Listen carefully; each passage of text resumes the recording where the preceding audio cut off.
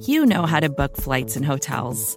All you're missing is a tool to help you plan that unbelievable travel experience. That's why you need Viator. Book guided tours, excursions, and more in one place. There are over 300,000 travel experiences to choose from, so you can find something for everyone. And Viator offers free cancellation and 24/7 customer support for worry-free travel. Download the Viator app now and use code Viator10 for 10% off your first booking in the app. Find travel experiences for you. Do more with Viator. In 2022, Team Milk came together by sponsoring female marathon runners for the marathon in New York City. Today, they're more than 20,000 strong. In 2024, Team Milk is making an even bigger commitment to female runners and launching the only women's marathon in the U.S. designed for and by women. The inaugural Every Woman's Marathon will take place in Savannah, Georgia on November 16th, 2024. You can learn more and register for the marathon at everywomansmarathon.com.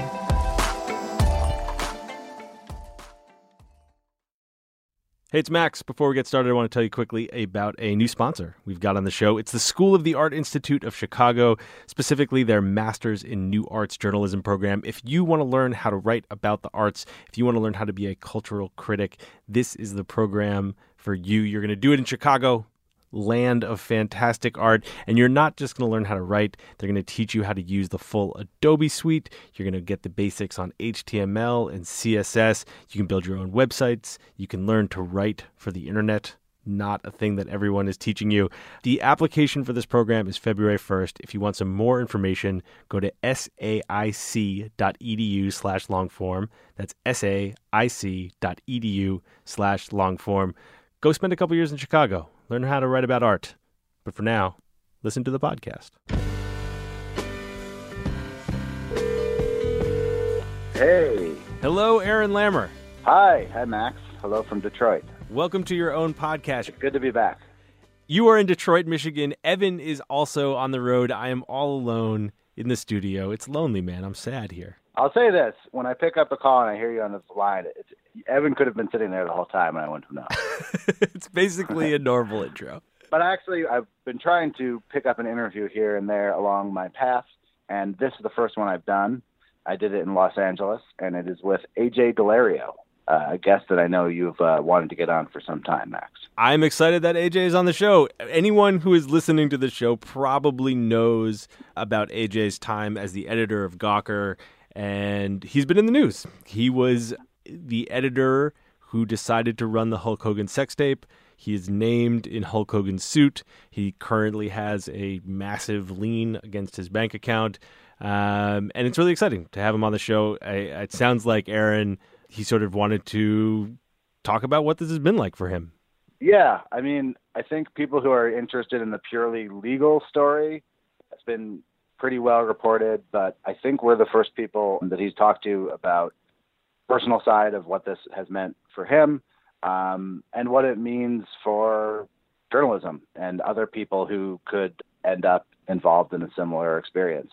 So it's a bit of a cautionary episode, but I really appreciate him doing it. I appreciate him choosing to do it with us, and I'm really excited for people to hear this. I don't want to take too much of their time, but quickly, Aaron, we have a pair of sponsors. Tell me more. It's that time of year again, my friend. It's FIFA time. Oh, my God. It's my favorite holiday. I was actually wondering, because you'll notice that our FIFA playing has trailed off a little bit. We've been in the off-season here. We've been waiting for something to motivate us, get back on the court. Now we're there. We are there. The latest version of FIFA from EA Sports, our favorite video game for nigh on, how long have we been playing this game? 15 years? You and I have been playing FIFA? At least. It's something absurd. The latest version came out yesterday. I can't even really describe it to you. It's FIFA, Aaron. The new FIFA is here. It's great. They just keep making it better and better. It's got the updated players, all the stuff you've come to expect from what is, in my opinion, the greatest video game sports franchise of all time. Absolutely. I can tell you this. I have been playing. It's not the same, not being in the same room with you and playing, but even by myself, it's equally addictive. It's FIFA. FIFA is back in my life. How old does your son have to be for us to get him on the controller? I've been handing him a controller, and he just kind of mashes the buttons, and he's almost as good as we are. Well, thank you, FIFA supporters from the very beginning. We really appreciate it. Go pick that up, FIFA 17. I'll tell you another group of good people who have been with us for the very beginning, Aaron. It's MailChimp. I just sent off a MailChimp email for a little project I'm doing. I'm on a Canadian little Wi-Fi dongle that's very, very slow, and I have to really think about every single web page that I load because I have to pay by the megabyte for it. I was never happier to be with MailChimp. They make everything so simple. There was no hiccups. There was no going back and fixing stuff. Straight out the door. Best email provider in the game. Thank you, MailChimp. Okay, here's Aaron with AJ Delario. Feel good? Yeah.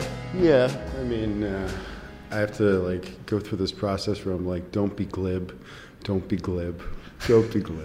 Is that out of a self-preservation? Is that you don't want to be glib or you don't want to come across as glib? I don't want to come across as glib. I know that a lot of the way I've answered things in the past, there's a lot of self-deprecation and sarcasm. So I'll try to answer things as directly as possible. Well, I feel like very few people end up in a position where the glibness of their commentary can have repercussions deep into their life like this. That's true. Yeah, I definitely didn't anticipate this. This is you never get presented with something along those lines where how you are, where you've worked, things that you've said can, both bankrupt a company and also just leave you with $115 million in debt to a professional wrestler at this point. Okay, so how many years of your life has this been the dominant theme of now? Well, I left Gawker around January 2013, but I think it really started about September of 2013 where the invisible handcuffs started to come on, and that any conversations I would have with the lawyers that were representing Gawker in this case, it was always bad news, and it was always there's another worst case scenario, another bad day in court. And, the original defendant list, which I believe was around 8 or 9, had gone down to just myself and Nick and Gawker Media. And, then there was some paranoia that had set in, I believe, at that point. And this was always something that was looming. And it wasn't something that was constant. It was something that every 3 weeks or so, I would have a conversation with, the lawyers who would tell me that they need more emails, they need my computers, they need my phone, they need me to remember things in a certain way. All the stuff that goes into kind of at least, constructing what would be a case, but also being a little bit on the outside of it because I was no longer working at Gawker Media. And I think the interpretation by some of the lawyers was that I was a minor player in this. Yeah. Especially if it's something that's a civil suit. I don't have $100 million. I was employed by this company. At what point did you realize that a person might be liable for the journalistic actions of a company? I still don't know the answer to that because I'm still, we're at the beginning stages of another part for me, and it still has this creep factor to it. Somehow he's getting $115 million is basically falling squarely on my head because Gawker and Nick have both declared bankruptcy, and I think the feeling was that, well, they're not going to go after me personally at this point.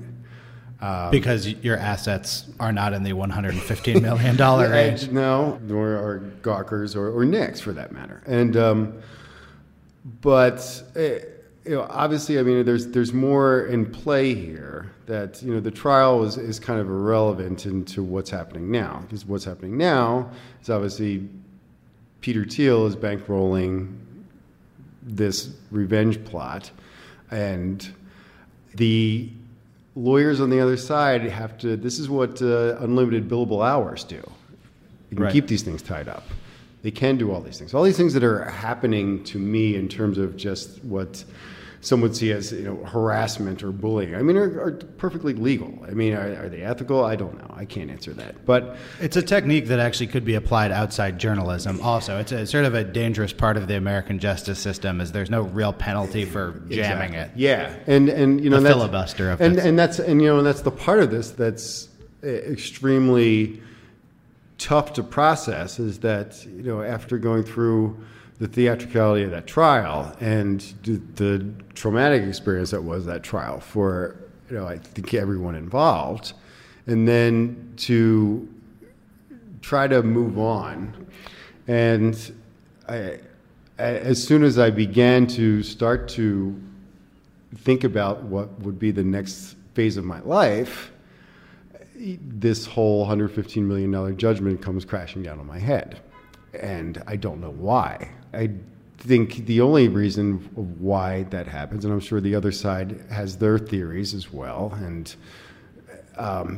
that is what this money that is being bankrolled by Peter Thiel is affording these guys to do, which is to try to drive a wedge between myself and Gawker, to try to just pin what's happening to me on like how Gawker betrayed me, or how these guys left you out to dry. And the one thing that's been important to me, and which is actually the good part about this phase, if there is a good part, is that I've also had to kind of take on my own lawyers at this point, obviously without any money. So there's been a lot of pro bono work done on my behalf at this point. But the first couple lawyers that I talked to, I told them, just like, look, your job is to say no to these people. Like, as much as they want to kind of hold my life hostage right now, and any kind of settlement talks begin and end for them with an NDA and a confidentiality agreement, and I won't do that. Confidentiality around what? Talking about the case, talking about the trial, probably anything that the very conversation we're having right now, absolutely would be restricted. The way this is set up is basically just like, this will come back to bite me in the ass. It absolutely will. My thought process at this point is just like, okay, well, I have $115 million hanging over my head. They are treating it like it's like $10,000 and they're trying to collect, and acting like, yes, I and of course legal, I do owe this money. And up until the appeals process, they can do very, aggressive and invasive things in order to try to collect on that. Have they done invasive things to try to? Yeah, of course. Yeah. I went through a whole, what they call a financial colonoscopy, which, required me to go through my last 4 months of spending habits, and anything over $100, they then grilled me about. Trying to kind of, what I call like dad me up over like my spending habits in like the last 6 months, like acting like, well, you should have been saving for this $115 million judgment. Saving so you could get another couple $1,000 out towards that one. Yeah. And he was like, well, geez, you shouldn't spend $100 on golf, and you should have bought yourself a lawyer, you know, at that point. And I'm like, that's the part that's frustrating. Yeah. Because, look, he's doing his job, but his job right now is to be an asshole to me. Yeah. And that's the part where, obviously, that got me in trouble in my first deposition in terms of not reacting well. So I have to kind of go into that to kind of be bullied in some capacity by attorneys who are trying to get information that they're legally allowed to do. But I'm waiting for logic to prevail. I'm waiting to just just have him say oh, well, this doesn't make any sense. You clearly don't have $115 million. Right. And the appeals process is coming, and we will wait until that point. And declaring bankruptcy would mean you don't get the opportunity to make this appeal? In order for me to declare bankruptcy to protect my $1,000 that was in my checking account at that time, would cost me about $30,000 to hire a bankruptcy attorney. And every bankruptcy attorney, was excellent in terms of being very transparent about the fact that just like, you are against a very aggressive plaintiff right now. $115 million judgment, which could be disputed in bankruptcy court. So you're essentially going to kind of file for bankruptcy and then potentially have it unblocked. You'll spend $100,000 to protect your $1,000 or this $115 million you still may owe. And you will also lose your representation in Florida. That was what I was told really at a last minute type of situation, because I mean, ultimately I'm operating under the assumption that because I am indemnified by Gawker, and they're not going to come after me personally for this at this point, at this juncture, that this was not something I necessarily had to concern myself with. And, I may have been naive about that. I don't know. It all happened so quickly.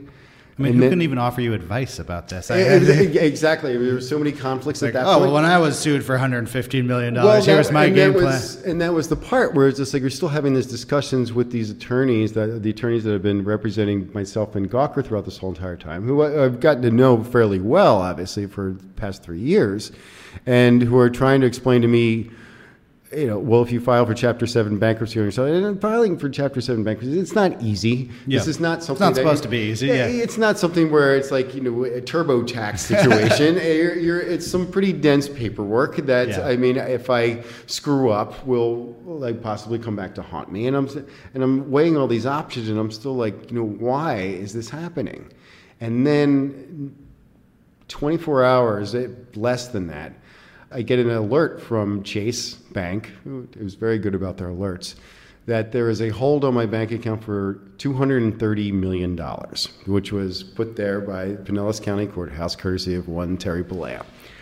And I'm like, okay, now what do you do? And it was funny because the Chase had said something along the lines, well, we're waiving the processing fee. And I'm like, all right, these guys are excellent. But at that point, when you're looking at this number, which looks like a pinball score, and there's like, do I get overdraft fees for? Right. Like, how do I stop banking there? Does everything just freezes? Yeah. And so then I have no access to kind of just get any money to any prospective lawyers. I have like everything. And you're living in Florida at the time. I was living in Florida in an Airbnb, which I had rented and paid in advance for, which was, my lease was running out soon. But it was not really that was the problem. It was more that number, it was just like, okay, everything that was told to me from the beginning about that this was not actually impact me personally was bullshit. Yeah. And that at this point, this is what we see is what could potentially happen, to someone else. Yeah. The one part that I think that I would be very happy to be a journalist right now in this time period, because you can see exactly where the monsters are. Yeah. Regardless of just like, what you think of me or what you think of Gawker, you can see that Charles Harder, who's basically the firm that, is representing Hulk Hogan, his business is booming right now. Yeah, he's representing all kinds of. He's got he's got the Trump's got it. I mean, yeah, and that this isn't going to stop anytime soon. Yeah, and I think that most people who are just kind of critical of Gawker or any of those times, I hope it's out of their system. Yeah. Because, right now, especially just with the hints that Roger Ailes is going after Gabriel Sherman in New York Magazine and stuff like that, this is clearly not just a Gawker problem anymore. And that's the part that it's worthwhile for people to know that somebody has to stop it. Yeah. And the only way to actually stop it is for journalists to do their job at this point.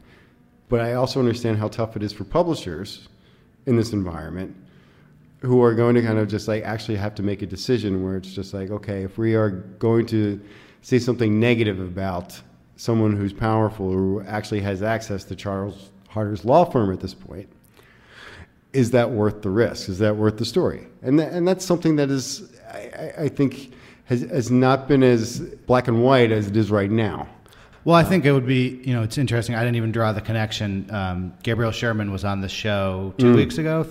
Right. So we potentially have two guests in a 1 month span who are both going to be the subjects of lawsuits from the same law firm. It shows you that with enough money, these lawsuits could be an exponential force. It's not a hard-to-scale operation suing people in these sorts of situations. It doesn't discriminate journalistically across a wide spectrum of different forms of journalism. The things that Gabriel Sherman is reporting is that Ailes probably had him tailed, had him investigated, and may have discussed killing him. Right. Yeah. Like there's multiple people who said there's a conversation in a room where Ailes talked about killing him. That should be more on people's mind as a sort of a check on the who has more power in this balance.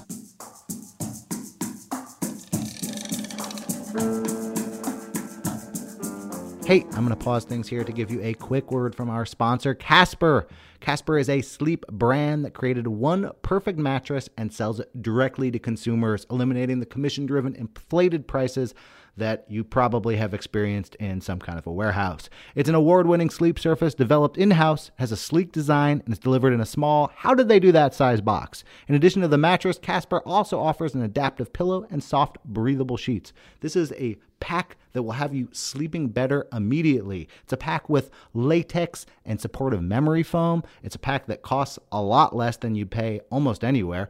You're usually going to pay over $1,500 for a mattress. Casper's range from $500 for a twin up to $850 for a queen, $950 for a king. Anyway, buying a Casper mattress is completely risk-free. You can keep it for 100 nights with absolutely no obligation. If you don't like it, they'll pick it up for you. But I think you're really going to like it, and I think it's going to change the way you sleep. So I encourage you to go to casper.com/longform. You get $50 off any mattress, and you'll be supporting this show. Again, casper.com/longform. Use the offer code LONGFORM. Support Longform and sleep so much better today without the hassle. Thank you, Casper.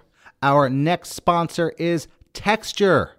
Texture has put all of the magazines you love in one super convenient place. Where's that place? The Texture app. They let you tap into the world's most popular magazines anytime, anywhere, using your smartphone or tablet. You can breeze through hundreds of your favorite magazines, including back issues, and pick the articles that interest you most. I'm just browsing through this list here. Bloomberg Business Week, ESPN The Magazine, Hollywood Reporter. If you read long form, you're going to recognize a lot of these magazines, and you're going to enjoy them. Texture has made it easy to find the articles you care about. I don't get just the magazines. I also get recommendations from the Texture editorial team, plus deeper dive personal collections. Anyway, I really like it. Sign up for Texture right now and gain insider access to all the content from the world's best publications. Texture.com/longform.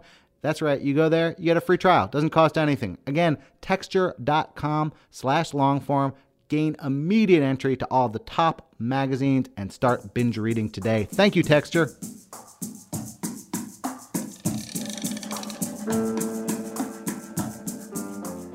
How did you come to Gawker in the first place? I originally came to Gawker back in 2005. Yeah. And that was to... Simpler times. Yeah, definitely. And, I was there to run a now dead gambling blog called Oddjack. Got the job not based off of anything that I knew about gambling or poker. I tried to mimic what I thought was a Gawker voice at the time. And eventually, Lockhart had offered me that job. Then he fired me 6 months later when there was no traffic on that site. I was a terrible blogger at Oddjack. There was this thing they used to do initially back in the 2005 era where, mostly you were paid per post, ultimately at the end of the month. If you were under a certain threshold, you got maybe half your pay. So at the end of the month, there would always be this routine where there'd be 3 days left, and I would be like 85 posts short.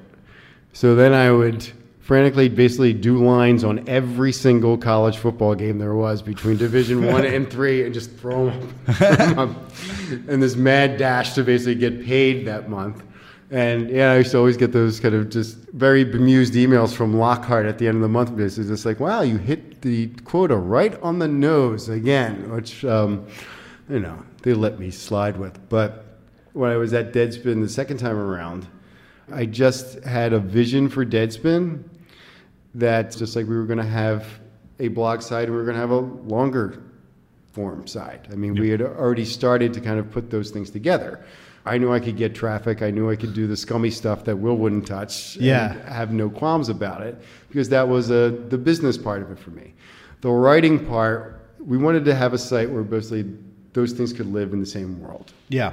I was a Gawker reader. I've always read this stuff. I always sort of felt like the dirtier, scummier stuff was going to stain the good work that was done, not bring down the whole ship in a flaming disaster. So as that duality was something you were building, did you ever sort of say look at whether it's the tips box and the stuff is going in, kind of, hunting for scandal, really. Yeah. Like, oh God, we could go too far. This could be a problem. Was that even like in the room as that stuff was building up? Well, it's kind of interesting you say that, because I think that every Gawker editor at some point has a moment where they're staring over a cliff. Yeah. In terms of just, very hesitant about pushing the publish button, knowing that there's going to be some blowback. Yeah.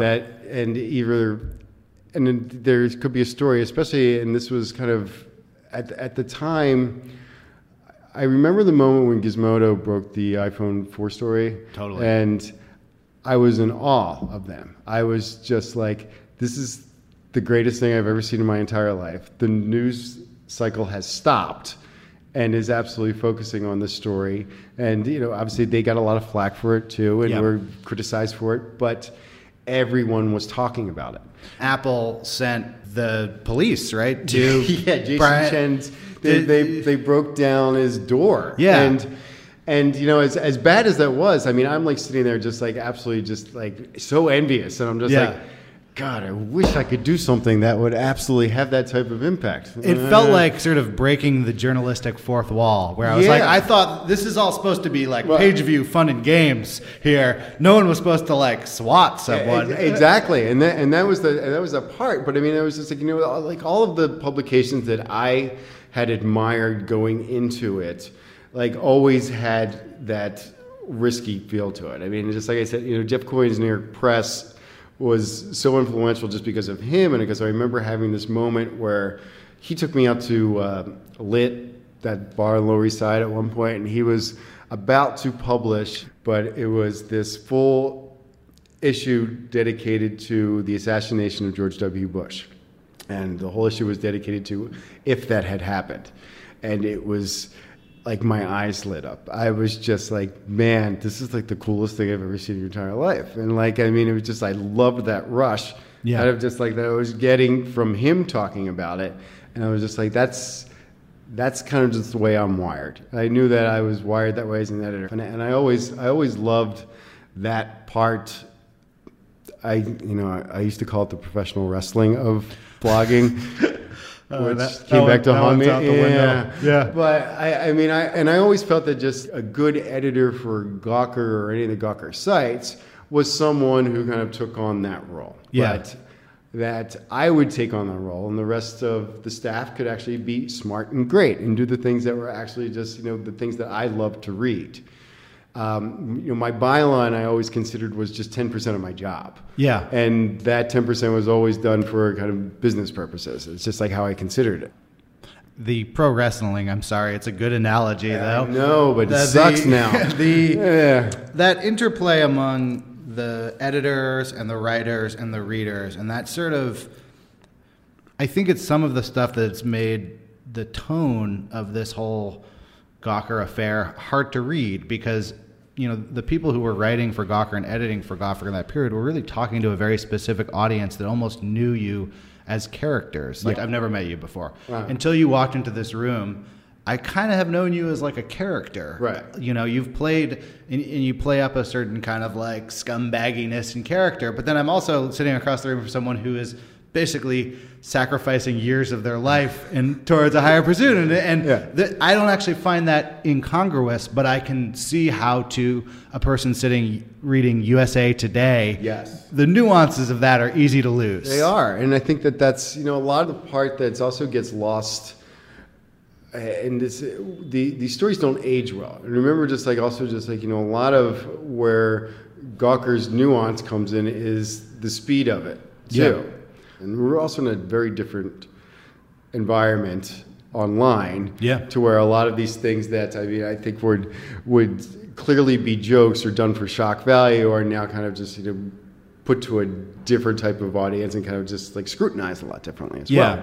The one part that was, like I mentioned that thing about, staring over a cliff. It's funny, I had Leah Finnegan on this show, and she also, the way she described it was a finger hovering over a button and falling off a cliff. I think if we go back, she used both of those exact phrases to describe that moment. Yeah, so I didn't work with her. Actually. It must be something that haunts the dreams of editors who've been in that position.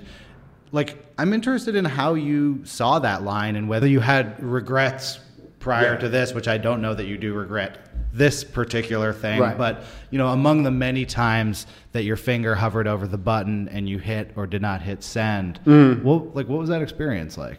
I mean, there are certain stories that you want back for different reasons than none of them are because they were published. Let's put it that way. Yeah. It's usually because they're executed in a way that may have fallen flat or may have kind of been misinterpreted. Yeah. And some things that I had written that I wish I'd had the budget to farm out to another writer. I mean, those sort of things. And the one major story that I wish I had the budget to farm out to another writer was the Brett Favre story, actually. Which in some ways is probably the most well-known story that you were a part of. That was Hulk Hogan story. Yeah, exactly. I mean, it's one of those things where, I mean, I consider the thing that I love the most is kind of being the producer of websites and that kind of role and working with writers that I love. Yeah. And trying to figure out a way for them to kind of enjoy the job as much as I do in some ways.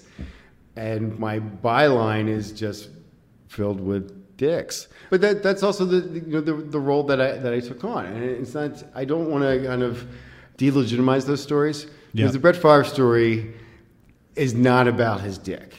Yeah. What his dick did was basically prove that the woman who told me about this story of him sexually harassing her was true. Right. That's what that did. Yeah. But, this notion that, because we paid for that information or that it was done for page view purposes or clicks or however people want to say it, all that did was kind of just put 9 months of work to bed and say just like, yeah, she was not lying. She's not an opportunist. And if we're not going to hold Brett Favre accountable for his personal life, why are we always kind of talking about his wife's illness or his father's death or like his struggle with Vicodin? And every single person that I had talked to in mainstream media who was covering Brett Favre knew about this story. Yeah. That's the part. And just they obviously couldn't do it in that way because they had just heard about it. They hadn't seen any evidence of it. Right. And Brett Favre was the most famous quarterback on the planet at that point. It was going into his last year. And a lot of television companies and the NFL had built a lot of the season around his last year. It's interesting. A lot of the way this stuff ends up getting talked about is through like page views and clicks, as if like doing an in-depth, like months-long investigation is like the easiest, cheapest way to get how many clicks you got on that story. Like, whatever. It's not a one-to-one relationship like that. But as you're going after stories like this, was there ever oversight from above about what you should and shouldn't do? Are we talking about God or Nick Denton? Nick Denton or anyone else? But yeah, Nick Denton was like when Nick Denton. No, but like Nick and I, we have the same editorial DNA. Yeah, ultimately, and I think that's a lot of the reason why we did get along. Yeah, mostly, and I think that he felt like that I was probably the person who was catering to his kind of instincts more than anyone else. Yeah. So I had a lot of rope. Yeah. And that was that's a level of autonomy that's you can't. It's irreplaceable in a lot of ways. I mean, I knew that I was in kind of a situation where it's just like, well, here's a guy that is supporting me on a lot of this stuff, even though there was a huge backlash from readers or other publications or people calling me an asshole or a monster or whatever and all this stuff. And this guy was always the first in line to basically say, just, how are you? And if I'd be just like, man, I'm like kind of just beaten up over this, he'd just like, all right, take a day, but then get right back to it. Because there was never any question about what we were doing was true. Put it that way. It was always a point where just like, oh, is this true? Is it like an allowed form of truth? Yeah, and I think there's some of that, and believe me, I mean, I'm the first to admit that I reveled in the heel factor of some of the stuff that I was doing. Yeah, I didn't have any question about just like whether it was right, it was true. I wasn't throwing shit against the wall just to kind of start a reaction. I made sure that all that stuff was pretty airtight. Yeah. And then it was going to take the backlash anyway, because at the same point, it's just like, my vantage point was just like the people that matter the least for the publication are the readers and other people in the media. Right. The people I got to put forward first are the writers, and that's it. Yeah. And especially at an operation like Gawker, when you're on a shoestring budget, per se, and you don't have the same sort of, cushion to kind of, have fact checkers and all that other kind of line. You really kind of have to put yourself out there as the last line of defense in terms of just okay, if there's going to be an asshole in this situation, it'll be me. Yeah. And everybody else can look smart. But when I edited Deadspin and when I edited Gawker, I think most people confuse my byline with the rest of the site. Yeah. And, Gawker 2012, which is always probably going to be remembered for the Hulk Hogan story, unfortunately. Yeah. And, interesting enough in terms of just like I said, those stories that I stared over the cliff about. Yeah. Hulk Hogan was not one of them. Right. Whatever the version that, people ended up with in court, which was ultimately just like, most people I think thought was just like, oh, that's going to trial? Wow, that's weird. Yeah. And let's watch this toilet fire happen. If I was suing Gawker and I wanted a story to sue Gawker over, it wouldn't have been my pick. It's not the most out there thing Gawker did. It's didn't get the most traffic. It's kind of a random story in a way. I mean, it was what it was more of just like an outgrowth of the way that I had done Deadspin. I mean, right. I'd become known for doing those very splashy, tabloid, sleazy, scumbaggy stories. I mean, and that was something that I embraced in some way. So obviously people like the gentleman who sent me the Hulk Hogan tape are going to come to me. And I understood that. Right. What I never wanted to do with that was present it as a sex tape. It was more a story about a sex tape. Right. And more than anything, it was a meditative piece. I mean, I don't want to put too much of a halo around it. Yeah. But if you read the way it's constructed, it's 1,400 words. Yeah. It's a 33-minute tape that's spliced down to a minute, which is basically just to show that, the guy that was out there basically just talking about this story on TMZ, and this is already in the public sphere. Yeah. I got a hold of it. This is what it's all about. So has this experience made you rethink anything about your experience at Gawker? Like, what kind of a lens do you see those years on, now with this removed? Well, I mean, that was the part, like, when the first judgment was handed down, especially the punitive damages that were handed down. How long ago was that?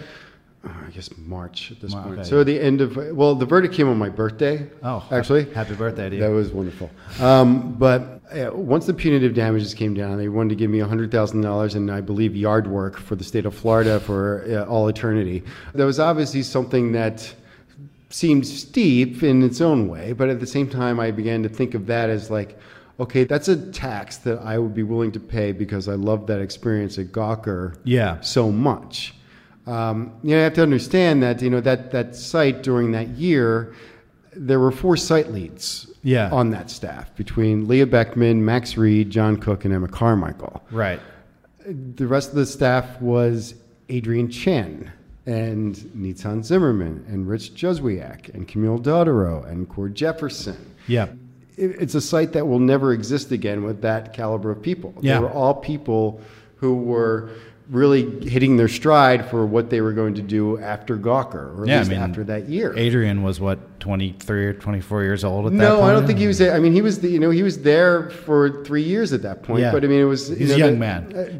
Now he's writing for the New Yorker. Well, I mean, and the system that I had put into place was ultimately one that I wanted the writers to kind of have the time to kind of do the things that they really wanted to do. Yeah. I didn't want them to hate Gawker. I didn't want them to feel like they were fulfilling some sort of quota. Yeah. But this was all about traffic for me. Traffic was a business problem I needed to solve, so I hired Nitzan. And like, there's your traffic. And then the rest of the staff, I said to them just like, go do whatever the fuck you want. And let's make the site work for you as opposed to you working for the site. Because, I mean, traffic is something that you inherit with any Gawker property. It's there. Yeah. Like, how you basically get other people to take advantage of that audience, that's what I think the job of the editor is to basically just like, have the writers on that staff enjoy that privilege of basically just having a huge audience all the time. Because it's very interesting that once you kind of, leave Gawker, how that goes away real quickly.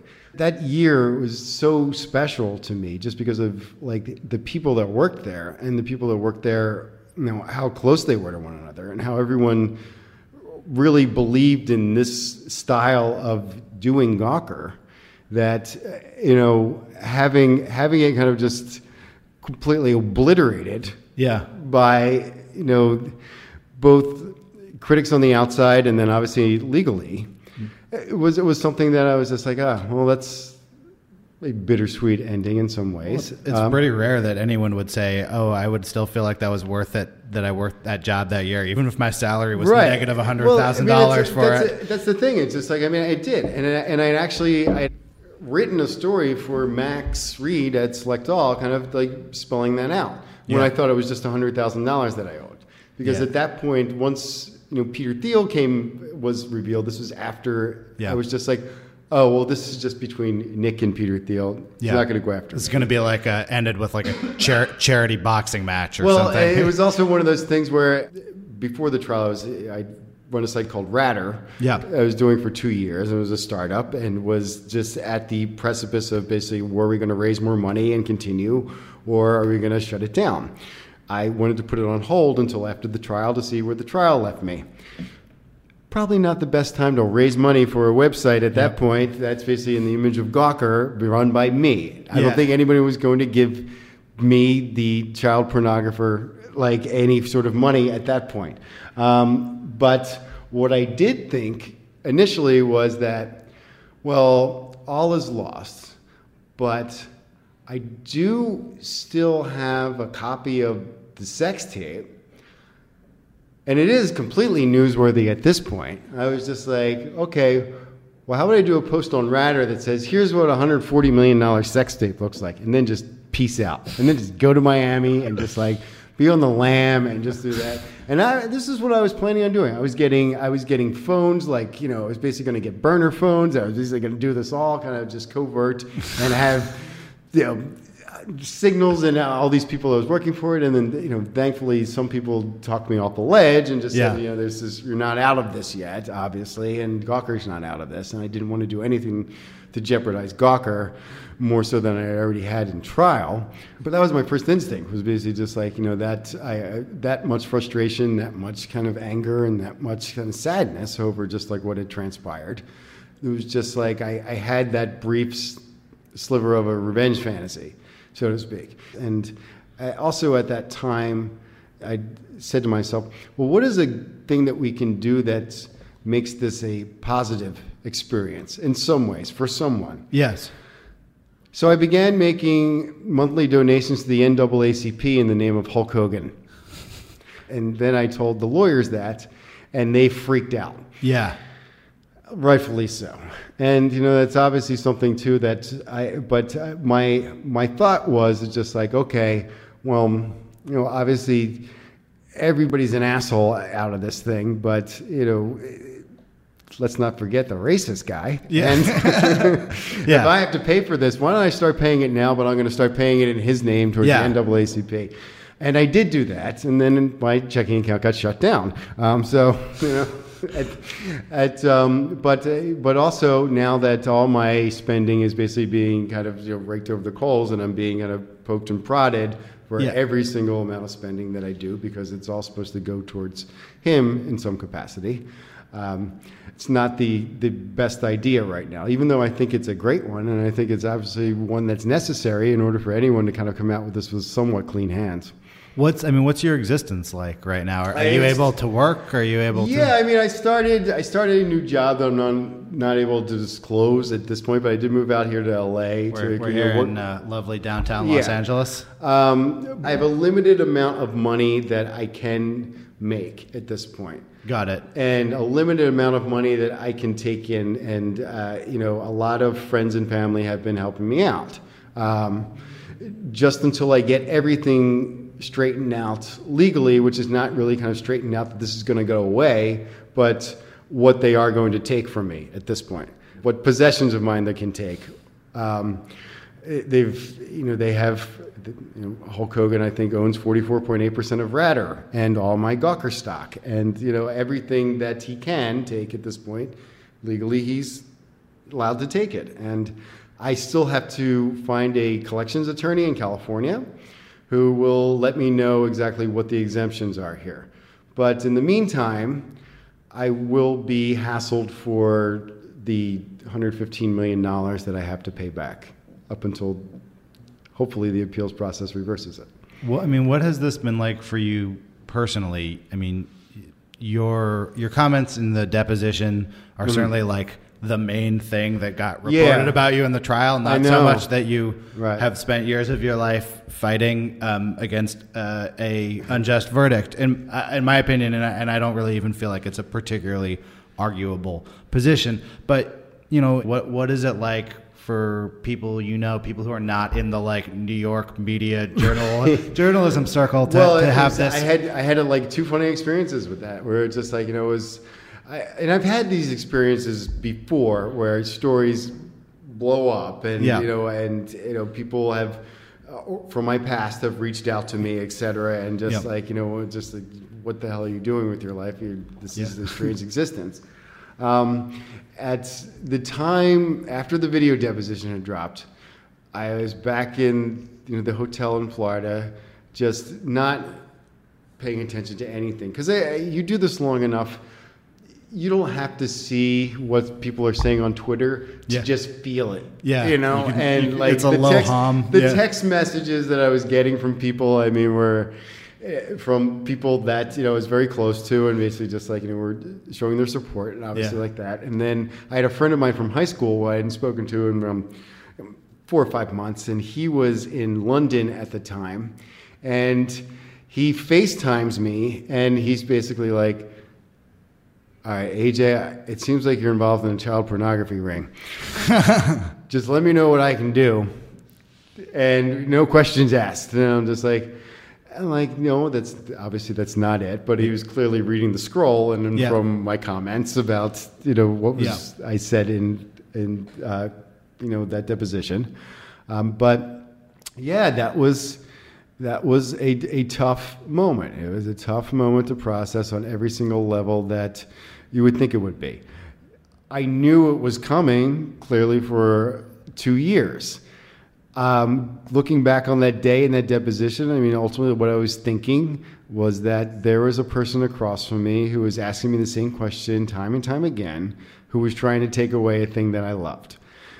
I did my best to basically not give them anything, and also just did my best to try to keep control at that point.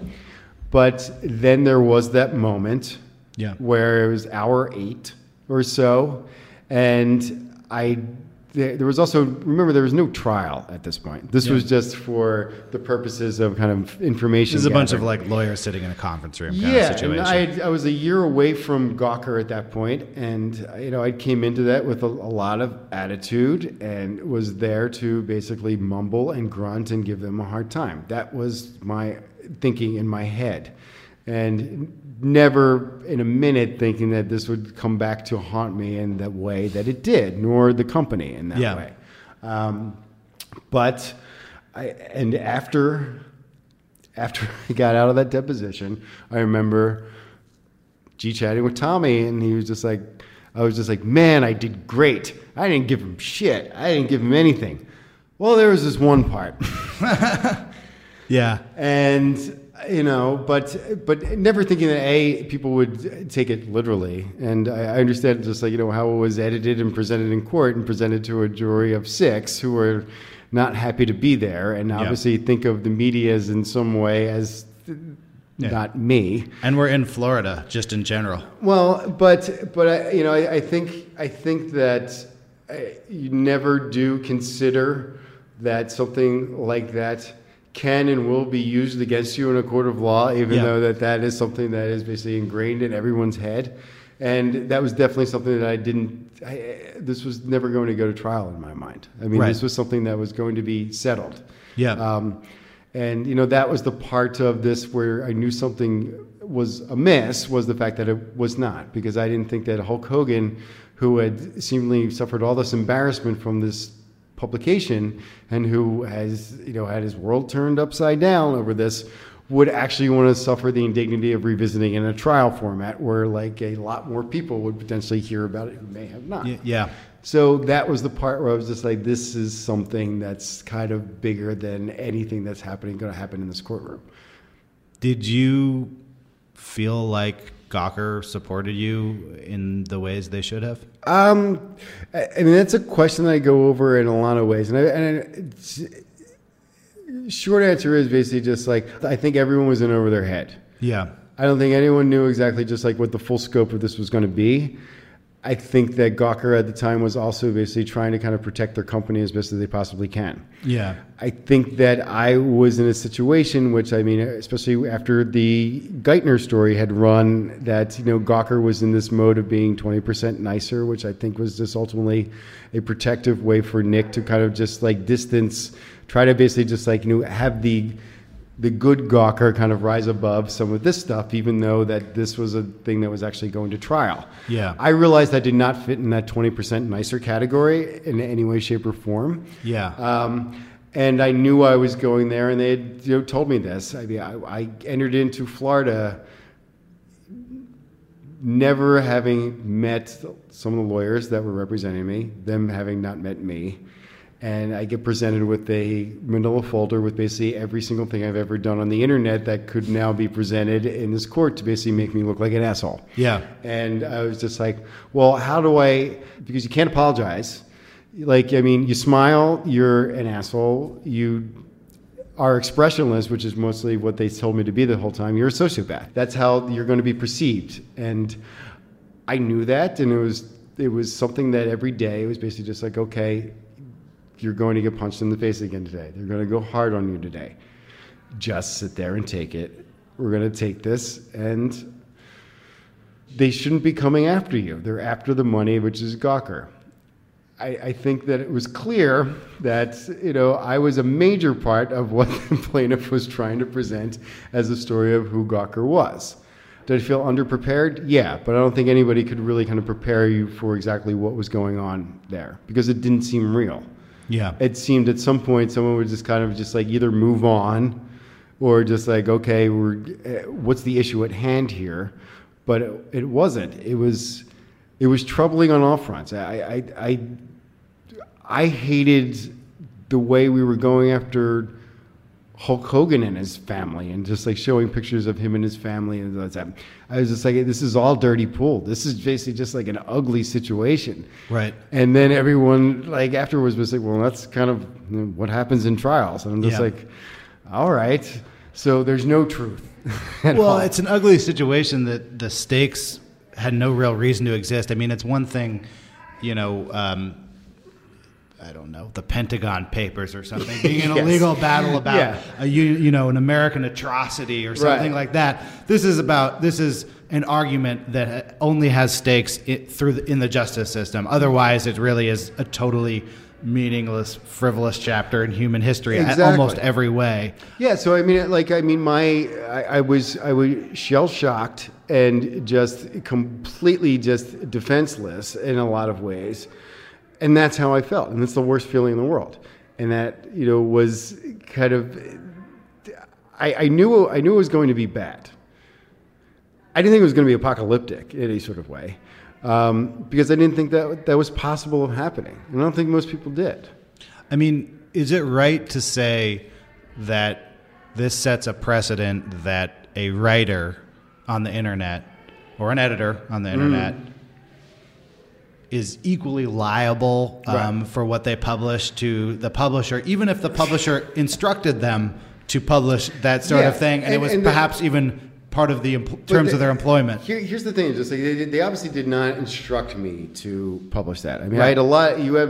I, like a lot of other Gawker writers, have a lot of editorial freedom, especially at that time. I mean, Gawker was a different company in 2012 than it is now or was in 2015, 2014. And it was a company set up by design to give editors that editorial freedom. Yes, and you make the decisions basically just like never about, you know, the risking kind of just like having the company fall into the ocean is never like, that's never a moment where you're basically just, this is going to happen with this story. Right. I never felt that with that story, especially since it was vetted internally. Yeah. I mean, it was just, there's a reason it's 1 minute and 4 seconds. Right. I mean, there's a reason these snippets of sex that are shown are there. There's a reason we linked back to all the stories that had already been talking about this tape. Right. So, and Gawker was fighting off. I mean, Gawker was used to lawsuits. Like part of the Gawker business Yes. involved knowing that they would be sued. of course. And, Yeah. and you know, that's, I think any tabloid publication is basically just like, you know, subjected to that. Everyone kind of knows that end of it. It's not pleasant. And you definitely don't feel safe 100% of the time. But, you know, this was definitely one where it's like, this was not an option where I was presented with basically just like, look, you're really putting the company at risk by publishing this story. That conversation never happened. And I don't think very many people have had that conversation at Gawker. And that's not to say that just like anything was, you know, it's not as reckless as that sounds. But at the same time, I mean, it was the editor's judgment in terms of just like, you know, what was something that people would read. Well, it's impossible. I mean, like, okay, here's a scenario to throw at 2012 AJ Delario. Yeah. In 4 years, you'll be owing $115 million to Hulk Hogan as a result of a lawsuit by Peter Thiel, Right. who is being talked about as a potential Supreme Court justice under the presidency of Donald Trump. Yes. That, like, how on earth do you plan for Right. these kind of eventualities? Well, and I mean, that's the thing. It's just like, I've gone over that scenario actually, just like, and prepared for that question specifically in terms of just like going back in time, and you know, this is. I hope this doesn't kind of incriminate. I mean, what the fuck is the lose at this point, obviously? But you know, I'm saying just like if I had that conversation with Nick, and Nick and I are sitting there basically just saying, this story will result in this culture war. If it smokes out those enemies, yes, you absolutely do it. I think Nick fights this 100% of the way. If it could potentially just like end Gawker.com, no, nobody would absolutely do that. You know, and that wasn't at risk here. Yeah. You know, but you know, ultimately, I mean, this is something as sleazy as the story is. All this is basically just like me catching a powerful person lying. Yeah. And that's it. And that's, you know, the sex tape factor of it. I mean, basically just like if people want to kind of just, you know, look at it and say just like, oh, well, this is what you get for publishing a sex tape. I also question basically just like their interest in this story. Like, I mean, nobody's kind of interested in that case if it's about a lien against Hulk Hogan's house. Right. So, like, I mean, I think a lot of people are getting kind of self-righteous over something that, I mean, they're basically participating in at the same time. Right. So the fact that it is a story and it's still 100% a story and will now be a story forever, unfortunately, that's something that was never in doubt for me. You bring up this idea of smoking out the enemies. Yeah. And now that it is pretty clear that Gawker is not the end target, but that there is a larger target of suing journalists and publishers out of business and using the infinite resources of at least one person, Peter Thiel, but it's a tactic that could be replicated endlessly by the rich people. What do we do? What can be done here? Well, here, I mean, here's the thing: is just like I said, I am not going to settle at all. Like, until this thing gets to the appeals court, I'm not settling. This is an inconvenience. This is obviously something that's hanging over my head. This is not something I wish upon anyone else. Yeah. I'm getting through it by persevering, and that's it. I still cannot, for the life of me, sign a piece of paper that in any way puts me on that side of the table. I just can't do it. And I think that more than ever, like I said, this should be a really great time to be a journalist. Everybody talks about this chilling effect. It's already happened. I guarantee you there are publishers that are basically just like absolutely backing off things. And there's 22-year-olds listening to the show who are going, do I want like a career in internet writing where I'm live, you know? Yeah, and it's just like, I remember like also like, you know, this is not about just whether or not I published a sex tape for why I got in trouble. This was a thing that was picked to basically set a company through this kind of grinder. And if this wasn't this case, there were 5 other ones coming right after it. I mean, this is a tactical approach that will probably be used against other people who piss off powerful people on the side of the media. I'm in a good position right now where it's basically just like I have no wife, I have no kids, I have no house, I have none of the assets and the trappings that could ultimately kind of be. I mean, I'm never going to get a great mortgage rate on a house. I don't think, ultimately, I mean, that's the thing that I had to kind of just make that decision when I was offered a settlement that was just atrocious in my mind, which was essentially just like basically, all right, it's sign away and say that you were basically just like, this is all your fault, or it's not all your fault, it's all Nick's fault. Or sign a piece of paper that basically just like incriminates everyone, or basically just like has to capitulate to like the demands of people who are absolutely just, this has nothing to do with Hulk Hogan at this point. Yeah. He's just one guy sitting at the other end of the table with an uncashed lottery ticket, Yeah. and I'm at the other end. And the thing is just like, I'll be able to kind of get through this hopefully for a year or two. I'm not going to talk to a lot of people about it because it's just like one of these things that is going to be ongoing. And I have to kind of just, I have good days and bad days about it. I hope I wasn't yelling too much or sounded too bitter about this whole time. Because that's the part about this that's really hard, is that feeling of being trapped. And also that feeling of being trapped and kind of just like not only being trapped, but still I have a hearing on October 31st where I'm basically going to be sitting in front of that judge who is going to kind of decide whether or not I was lying on my financial affidavit about these indemnity rights, which are apparently worth money, that I was lying about them to cover up this fact. And then she can find me some more. Like, that's preposterous. But that's the way the legal system works right now. And that's the position that I'm in.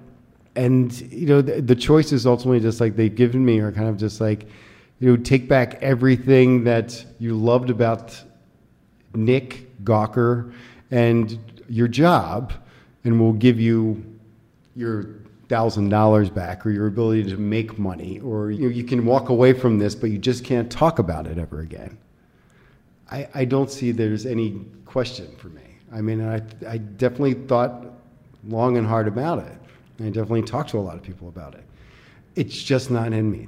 Some days I absolutely just like wish I could say just like, is there a phone call I could make to make this all go away? Because I want my life back. Yeah. That's happened. But for the most part, I just think that I would regret doing that. That's it. Well, thank you for being so open about this. You're invited back on if you ever want to talk about it again. I'd love to know where you are in a couple of years. Yeah, I mean, I think that hopefully, I mean, that's the part about this. I would like to talk about this in another capacity after phase 17 of this happens. But, all right, well, I hope that people listening, this episode made me a little emotional, I'll be honest. I got a little weird teary voice there. I hope people listening realize that if this is what can be done to someone over a pretty meaningless blog post, what are the stakes of the actually important truths that many people who are on this show are working on? And see you in a couple of years. Yeah.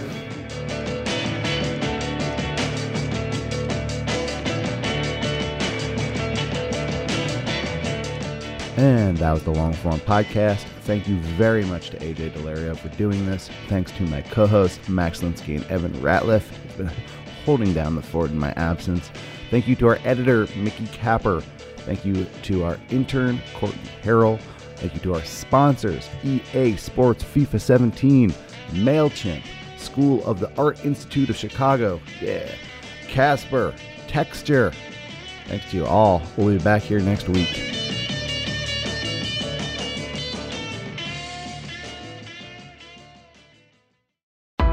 Why do you run?